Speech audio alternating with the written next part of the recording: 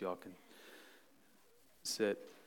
Let me do a brief recap before kind of diving into the message. Obviously, within this context of a church plant, we've been kind of going through some beliefs and distinctives, meaning what defines us as a church. And so we've talked about our Reformed soteriology, what it means to be a church that is on mission, but also embrace discipleship and those particular importance. And today we'll be getting into, as I prayed, you may have heard, God's design for men and women.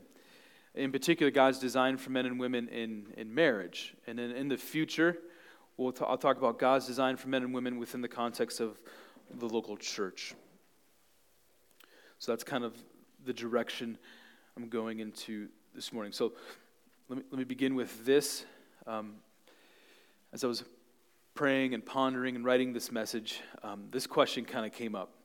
What does it mean to be a Christian who lives in this world? If we're talking about beliefs and distinctives within the church, we're obviously Christians who live in the world. What does it mean to be a Christian in this world? What is it about being a Christian that sets them apart from non-Christian friends, neighbors, coworkers, etc., right?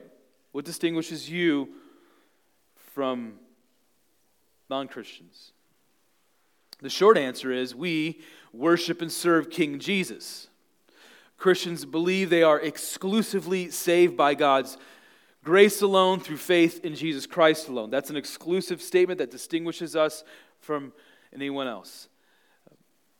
Our Christians' faith sets us apart from the world that wants us to be very inclusive. But it's not only what is believed that sets a Christian apart from the world, but it's being radically changed by the gospel that sets us apart from the world. When Christians live in a manner worthy of the gospel, Philippians 1:27, the world, for better or for worse, will notice. What sets Christians apart from the world will be compelling to some and repulsive to others. My own experience is this as well. I met a bunch of Christians before I got saved, and they were different. It's like, wow. At the time, strange, but different. And it was compelling to me. I say all this because being a Christian means you will be against certain beliefs and practices postulated by the surrounding culture, and being a Christian means you will be for specific beliefs and practices. And as a church, we need to be ready and willing to graciously respond to those who disagree with us.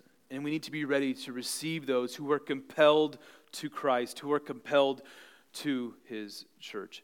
In 21st century America, there is not a topic that causes more a visceral response than sexuality, gender, and marriage.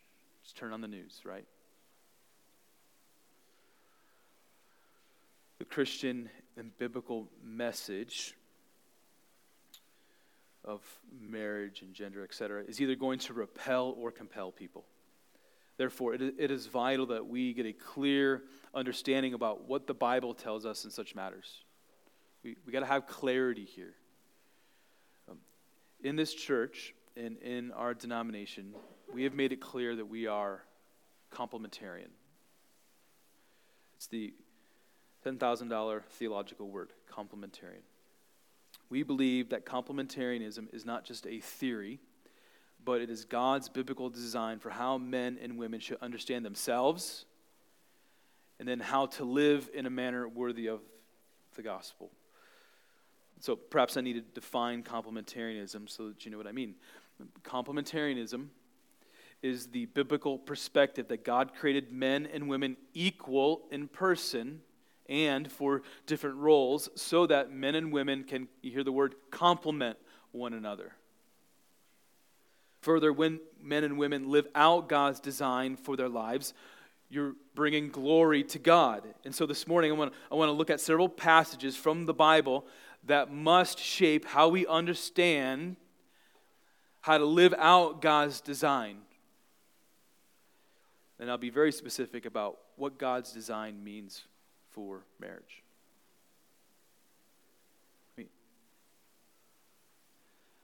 Is there any other hotter topic, right? Where you can get chastised for holding.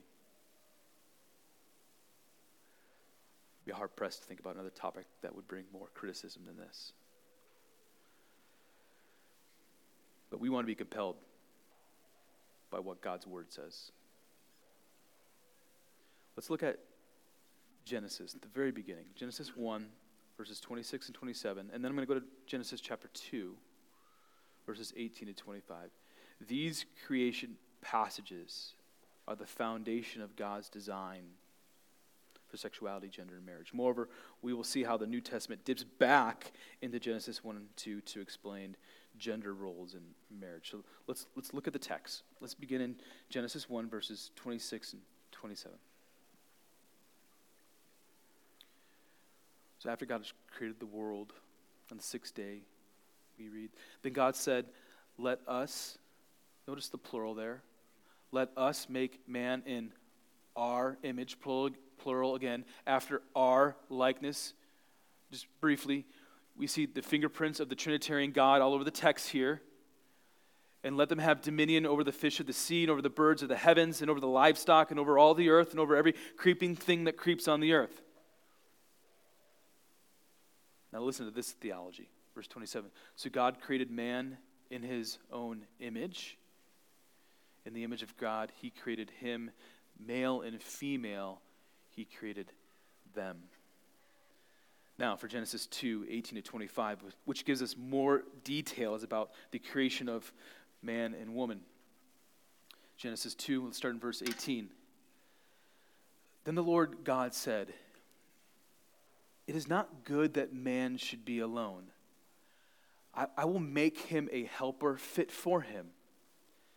Now out of the ground the Lord God had formed every beast of the field and every bird of the heavens and brought them to the man to see what he would call them.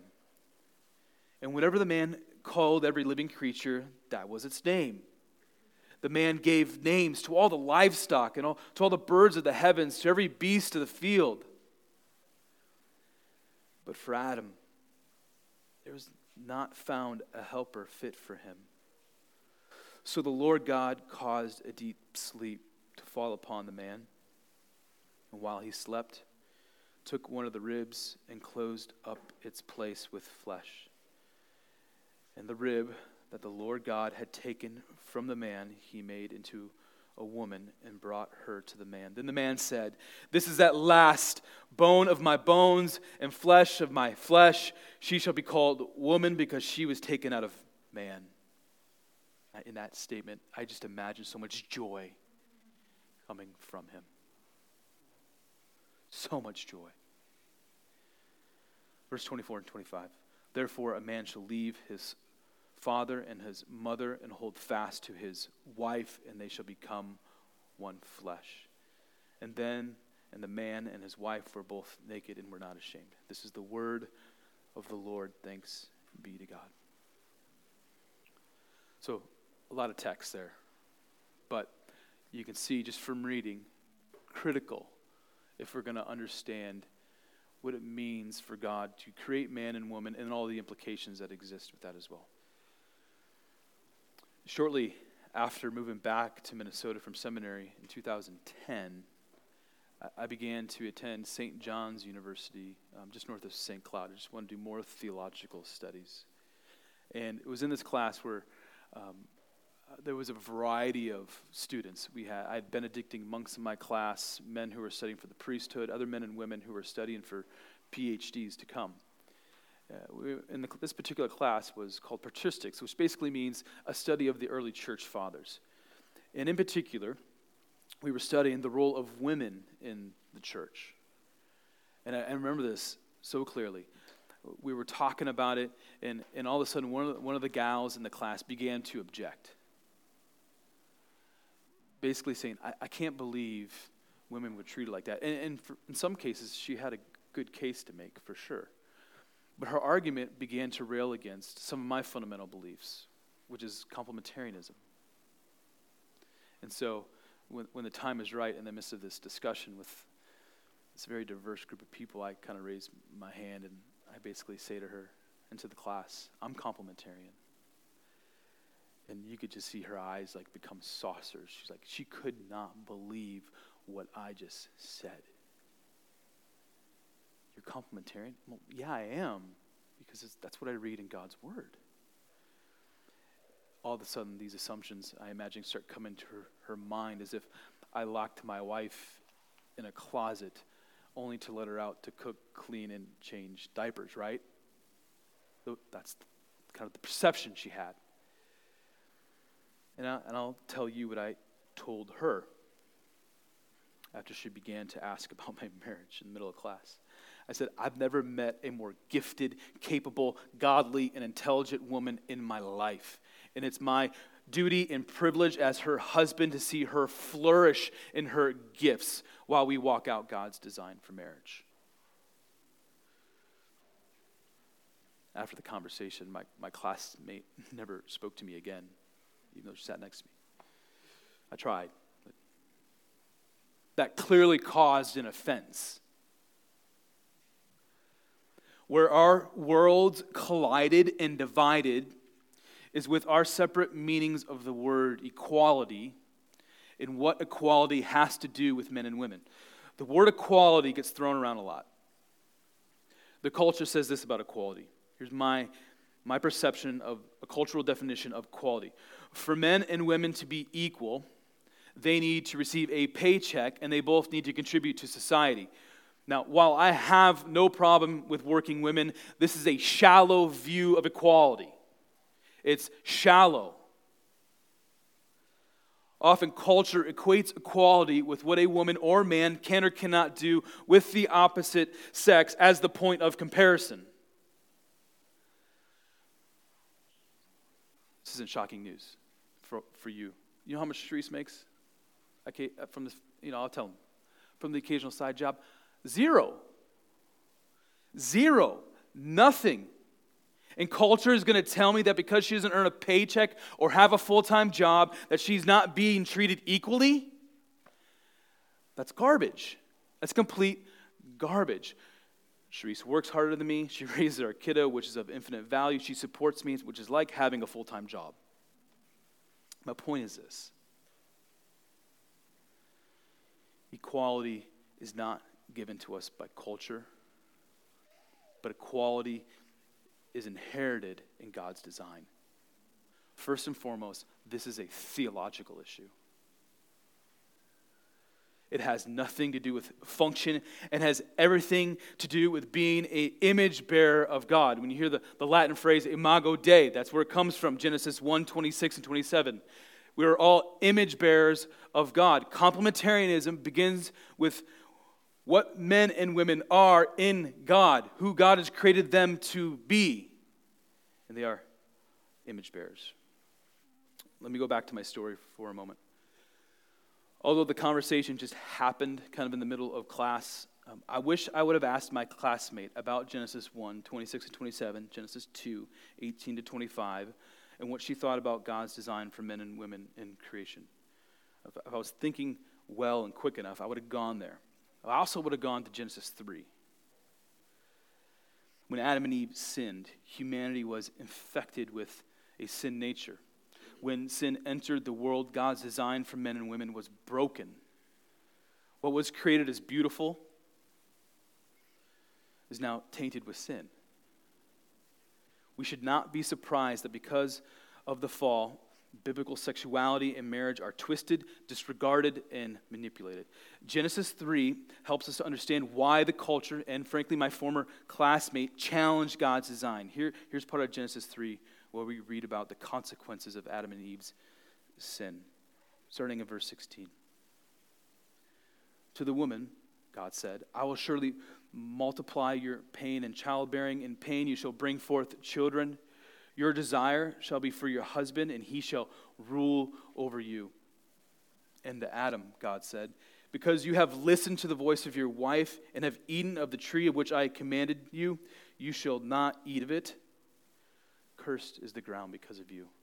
In pain you shall eat of it all the days of your life. Thorns and thistles it shall bring forth for you. And you shall eat the plants of the field.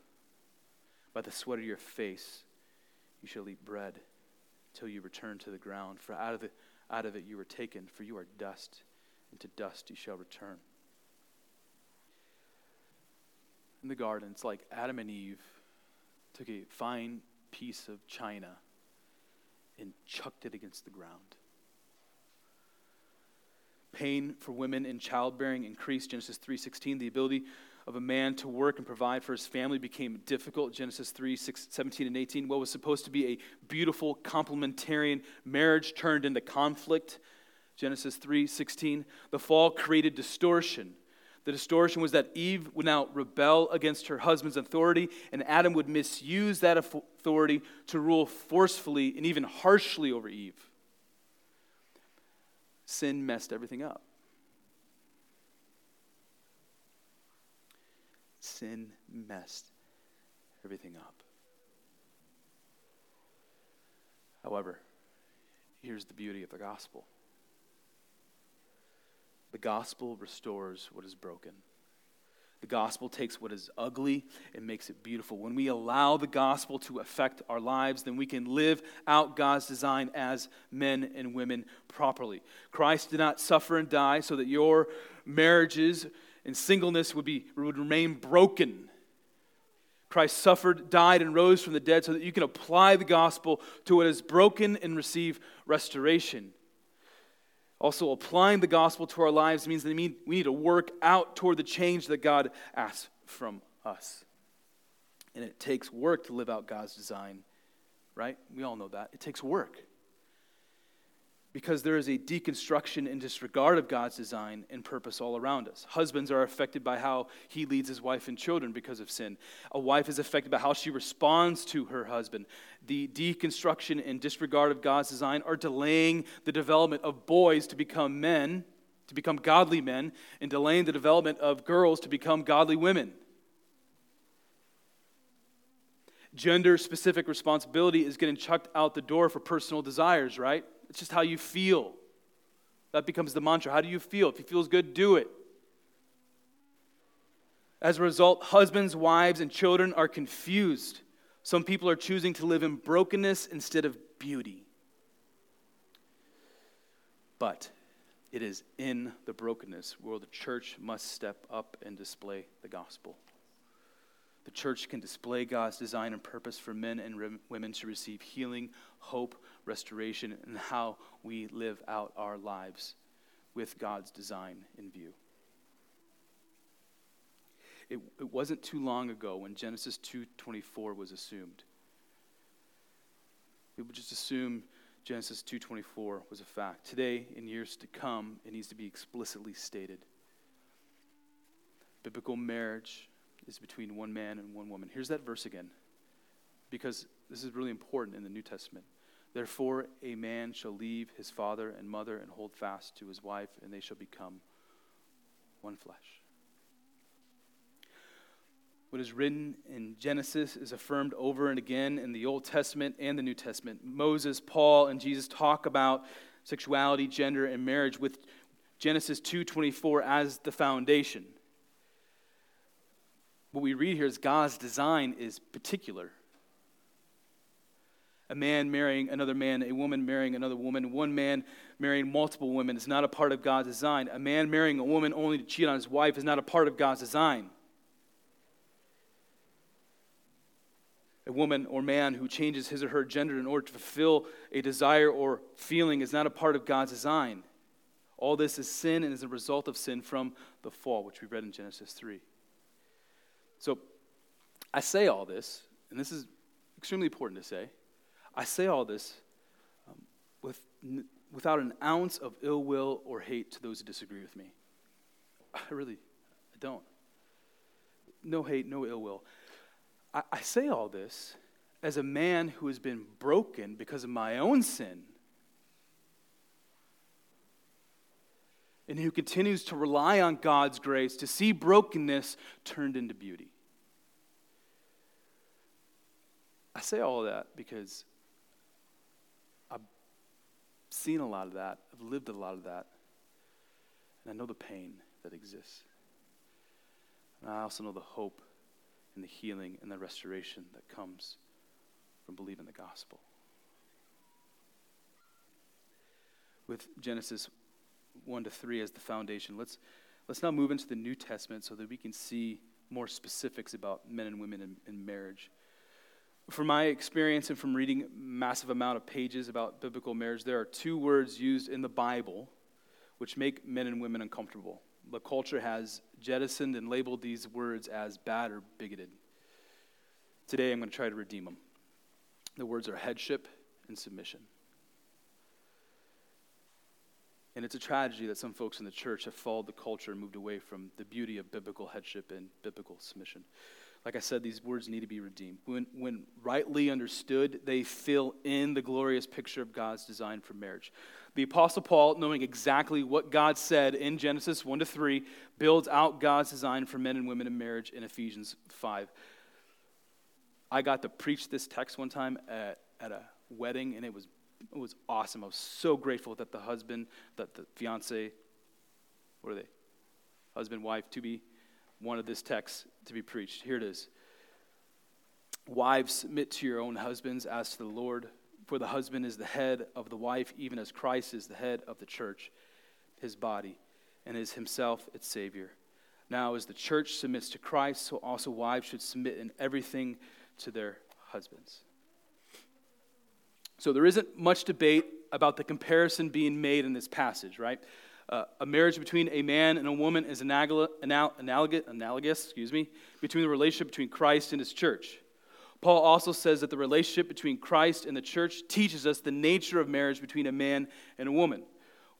What a remarkable picture, right? Where the wheels fall off the wagon for some people is how marriage properly refracts Christ's relationship to the church. The debate is in the details, so let's ask the detailed questions. What does it mean for a husband to be the head of his wife? Question 1. And what does it mean for a wife to submit to her husband? Question 2. And I hope and I think we'll find that male headship and female submission complement one another and are beautiful. Let's first talk about headship. The headship of a husband is a unique leadership position or role in that he works to establish order so that the wife and the children can thrive and flourish. If you're looking for a definition of headship, hold on to that. Husbands, you are called to create a culture, an environment, a home where your wife and kids can flourish. Now, in the Greek, headship is this word kephale. There are endless chapters and books and articles attempting to explain just this one word. Let me give you the bottom line. Kephale implies authority. For example, there are over 2,000 non-biblical ancient Greek documents, manuscripts, that use the word kephale to describe the authority of a government or person over people or over an individual. Headship means the same thing in Ephesians 5. The husband has authority over his wife. I would also apply another quality to headship, which is leadership. What we've read in Genesis and Ephesians is that men were created with a unique leadership capacity. It's not that women can't lead. That's not the message. They absolutely can. However, male leadership in the home is unique. Why? Because it's given by God. Now, before the husband begins to nudge the wife, which if I was in your seat, I'd probably be doing that at this point, to make sure she's paying attention, I want to mention what headship is not, and then I want to allow Ephesians 5 to elaborate God's design for headship a little bit further. A husband demonstrating biblical headship does not lord over his wife.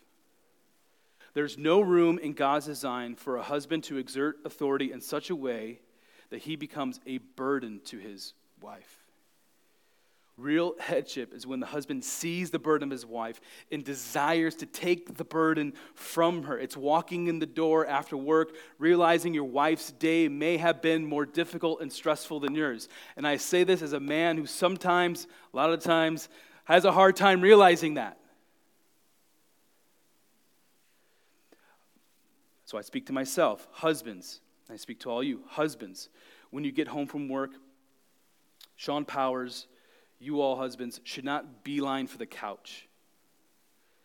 You should find your wife and ask her, what can I do to help you? What can I do with the kids? Honey, what burdens have you been carrying today? And how can I take these burdens from you? Several years ago, I listened to a sermon on Ephesians 5:25, and the pastor said this. I'll never forget it. He said, husbands, if you need a few minutes to recover after work, this is what you do. When you pull into the driveway, you give yourself a few minutes. Because when you get in the house, you're back to work. You're back to serving. You're back to caring. Because once you walk in that door, you are called to self-sacrificial love and care.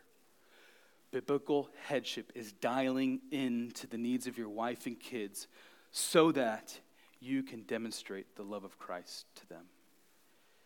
Ephesians 5:25 fills out the call of a husband. Husband, listen, Sean Powers,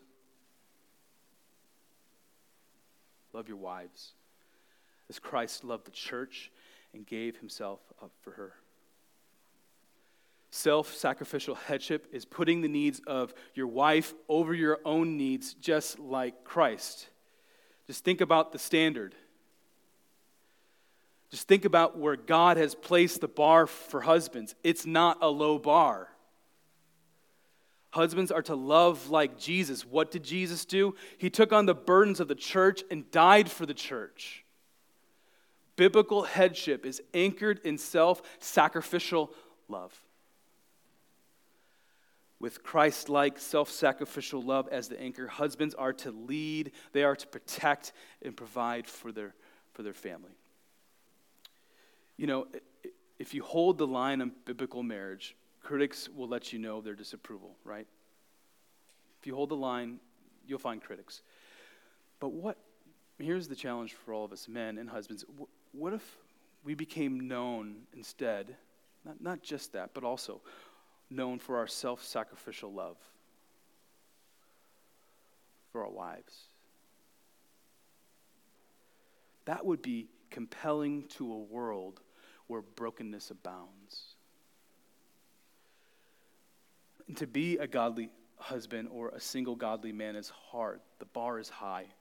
A married man needs Jesus to be able to lead his wife and family well. A single man needs Jesus to rightly align his thoughts, actions, and desires to honor and protect his sisters in Christ. The culture wants to emasculate men. The world around you tells you to give in to your desires by objectifying women instead of treating them as an image bearer of God. Being a man in the world is easy. That doesn't take any energy or effort. But being a man of God is hard. It requires sacrifice, but it's good. There's so much more that can be said about headship, but let me move on. At least see this. Biblical headship is not a consequence of the fall, but a part of God's design before the fall that we're called to move in toward today and continue to strive for today. Now, what about the word submit in verse 24 of Ephesians 5? How in the world is submission a part of God's design for marriage? Let's reread the passage again, verse 24 of Ephesians 5. Now, as the church submits to Christ, so also wives should submit in everything to their husbands. So before going any further, let's connect this passage with the foundational passage in Genesis 2. Then the Lord God said, "It is not good that man should be alone. I will make him a helper fit for him." Not only do we have an order established by the man being created first and then the woman, but the woman was created with the purpose to help the man as he leads. Implicit in God's design for the woman is submission to her husband. Submission is implicit in Genesis and made crystal clear in Ephesians 5:24, and I could also take you to Colossians 3:18. Now, when some of the folks read Genesis 2 and Ephesians 5, the idea of a woman being a helper and submitting to a husband feels uncomfortable, right? It can feel uncomfortable. What does that mean? Nobody likes to submit. It's hard. However, let me say this about my marriage and a bit more about the complementary nature of my marriage. And all this is true. I am a complete and utter disaster without Sharice. utter disaster. If you ask the people closest to me, they'll tell you it's true. It would take me hours to list out the things that would not get done unless God gave me Sharice. Things wouldn't get done. Let me make this really personal. This actually happened twice in recent memory. While preparing for a sermon, I was sharing with Sharice some of the difficulties about all my thoughts and preaching them for 40-ish minutes. And my wife, my helpmate, said this. She said, Sean, the church needs to hear God's word, not you. After she said that, I thought to myself, what an awesome wife, what an awesome helpmate. For Sharice to be my helper in marriage does not lessen her value. Instead, submitting and helping affirms the beauty of God's design for women in marriage. It displays the glory of God. I'm going to allow a woman to express this biblical truth. The woman is equal with the man. Her strength and her intelligence are not in conflict with her unique role of voluntary submission to her husband's leadership. Together they are co-heirs. Eve's help gladly oriented toward Adam's leadership. Ladies and gentlemen, complementarianism and complementarian submission does not mean a wife is any less equal, any less created in the image of God. She's not inferior, a doormat, or controlled. A husband who treats his wife in such a way needs to repent to God and then to his wife. Conversely, complementarianism and complementarian submission is the wife acknowledging the husband's unique God-given leadership and authority for her in the family. Biblical submission includes the wife coming alongside the husband to help lead the family. Just consider the greatest act of submission ever. It shows us the importance and the theology of this word. Jesus, while he was praying to God the Father on the Mount of Olives, knowing that the road before him led to his death on a cross, said, "Not my will, but your will be done." Jesus submitted to the headship of the Father. What a beautiful gospel-saturated picture this is for men and women in marriage. We've got to redeem the word submission from our culture. Just like the story I told you at the beginning of my sermon about my classmate, culture's confusing what is supposed to be beautiful, and it's making it ugly. However, in this church, right here, we can allow God to work in our lives so that God can continue to redeem our sexuality, our singleness, and marriages. Everyone in this room comes to God broken. And it's by and through the gospel where brokenness turns into beauty. It's through the cross of Christ where the hurting can find healing. No matter how broken or hurt a person is, God's love, his mercy, his grace are greater.